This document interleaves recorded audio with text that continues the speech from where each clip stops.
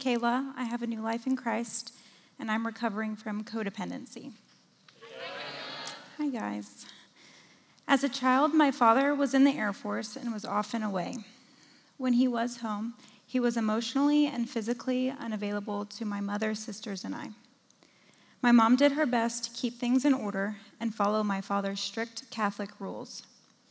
I often looked to my mother for approval and my father for attention. When neither of those were being met, I would work harder at being the good girl. During a deployment, my mother had an affair and decided to leave my father. I quickly got roped into the middle of their messy divorce. My freshman year of high school, my mother got a job that would relocate us from New Jersey to Dallas. We continued attending a Catholic church, but I was also introduced to youth nights at a local Baptist church. I kept feeling God tug at my heart, but I always kept him at arm's length. With the little contact with my father and the difficult relationship with my mother, I started looking for affirmation from boys. I started dating a boy at age 15 and would spend the next 6 years looking to him to fill the void that I was feeling. My heart really began aching for the Lord, and I accepted Jesus at a youth camp at age 16. I felt like I finally understood the gospel, even though I had heard it my whole life. Even though I was beginning my relationship with God, I was still seeking my affirmation from my boyfriend. Feeling the pressure to make my boyfriend happy, I broke my promise of staying pure until marriage. I struggled greatly with this because I knew that this wasn't God's plan for my life, but I was also seeking love and acceptance and thought this was the way to receive it. At age 19 years old, I was at the height of my relationship with Christ, and he revealed the destructive patterns going on in my relationship. I broke it off with my boyfriend, and I dove into church. I surrounded myself with godly women and mentors that would point me back to Jesus. I spoke openly about my faith in God to others. I finally began to see where I should be looking for my value. In October 2008, I was raped by a friend. I felt such intense shame from this that I convinced myself that it was my fault, and I never told anyone about it.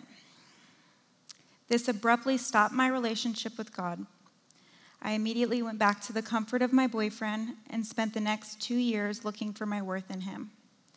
When that no longer satisfied me, I asked him to move out of the apartment we shared and began dating other men, going out with friends, and drinking in excess to try and fill the emptiness that I felt. By December of that year, I could feel God tugging at my heart again. I began attending church, but also harbored a lot of shame. I didn't feel like I was worthy to be in God's presence. I felt disgusted at the person that I was. During this time, I began dating my now husband.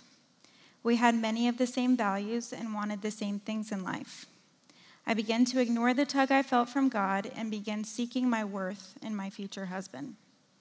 I looked to him to set the tone of my mood, putting immense pressure on our relationship. August 2014, we were married. We had a few short months before we were stationed at an Air Force base overseas. The next 3.5 years were full of extreme highs and lows. We were able to travel and see the world, but we also dealt with extreme isolation, no church home or community, and the crushing struggle of infertility. The isolation of being far from friends and family, our church, and our own culture required us to lean heavily on each other. After returning to Dallas in 2018, we dove into Watermark. However, we struggled to acclimate back to life in the States and the civilian lifestyle. Shortly after arriving, my husband began working, and the workload quickly took up most of his time physically and mentally. December of 2018, my husband confessed to having an affair with a coworker.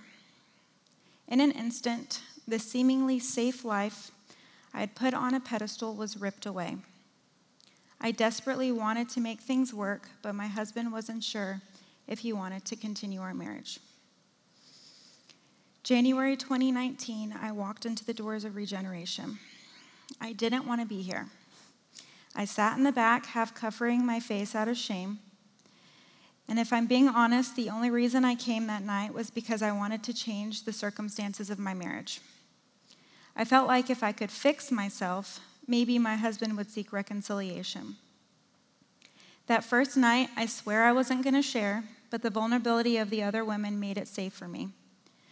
I broke down and knew right then that God had me here for a reason, that he was going to work on me through this, regardless of what would happen in my marriage. Groundwork showed me the importance of being open and transparent with other believers. Step 1 humbled me to admit I am the one that needs the saving grace only God can supply. In step 3, trust, I committed to surrendering to God in this process. Inventory showed me tangibly what Christ died on the cross for, humbling me to my core.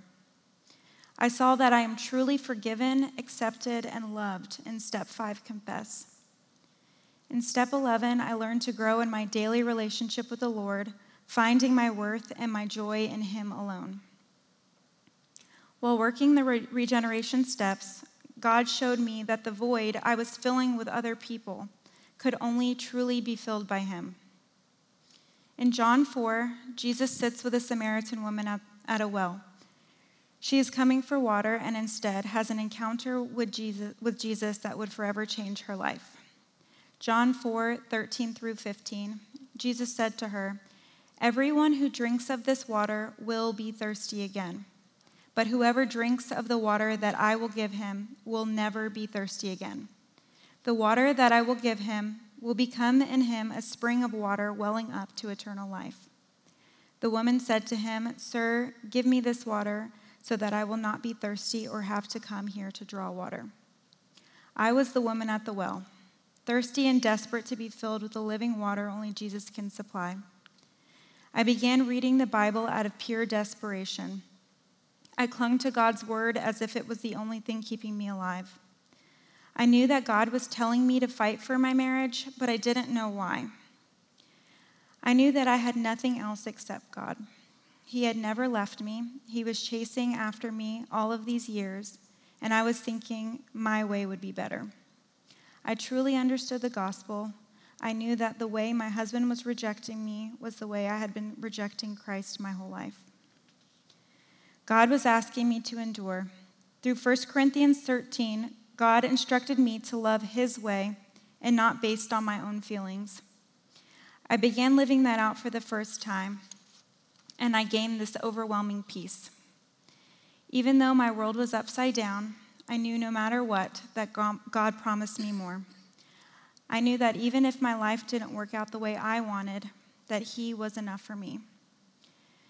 That even if my husband, through free will, decided to leave me for good, that I was going to stay faithful and obedient to God's word. That I would pursue singleness and reconciliation with my husband for the rest of my life. Those days were difficult, but I surrounded myself with godly women that lifted me up in prayer, that supported my marriage, and that were there in my weak moments, which I had plenty of. They challenged me and helped point me back to Christ. Leaning on God's word and godly community changed my heart. I could have been angry or bitter or filled with hatred like I'd always done before, but instead I came to the end of myself and began surrendering to God's will for my life. By God's grace, my husband and I have reconciled. We have had to unlearn all the things that the world has taught us and rebuild our marriage on the firm foundation that only God can provide. I know that even if God did not reconcile my marriage, that I have been reconciled to God through his Son, Jesus Christ. I know that without his love and mercy, that I am nothing. Life today looks a lot different. I am slower to anger and quicker to forgive. I test my feelings and thoughts against God's word and community. I love my husband and others with the love of Christ and not with my limited understanding of love. I am not fixed, nor do I pretend to be, but I have tools and people to help me daily step into obedience to God's word. If tonight is your first night, welcome. I still vividly remember the shame, fear, and uncertainty I felt walking through those doors. But I want to encourage you that there's another way, that at times it can be the harder, more challenging way, but that if you wait and trust in the Lord, it can be more beautiful than you ever dreamed or imagined.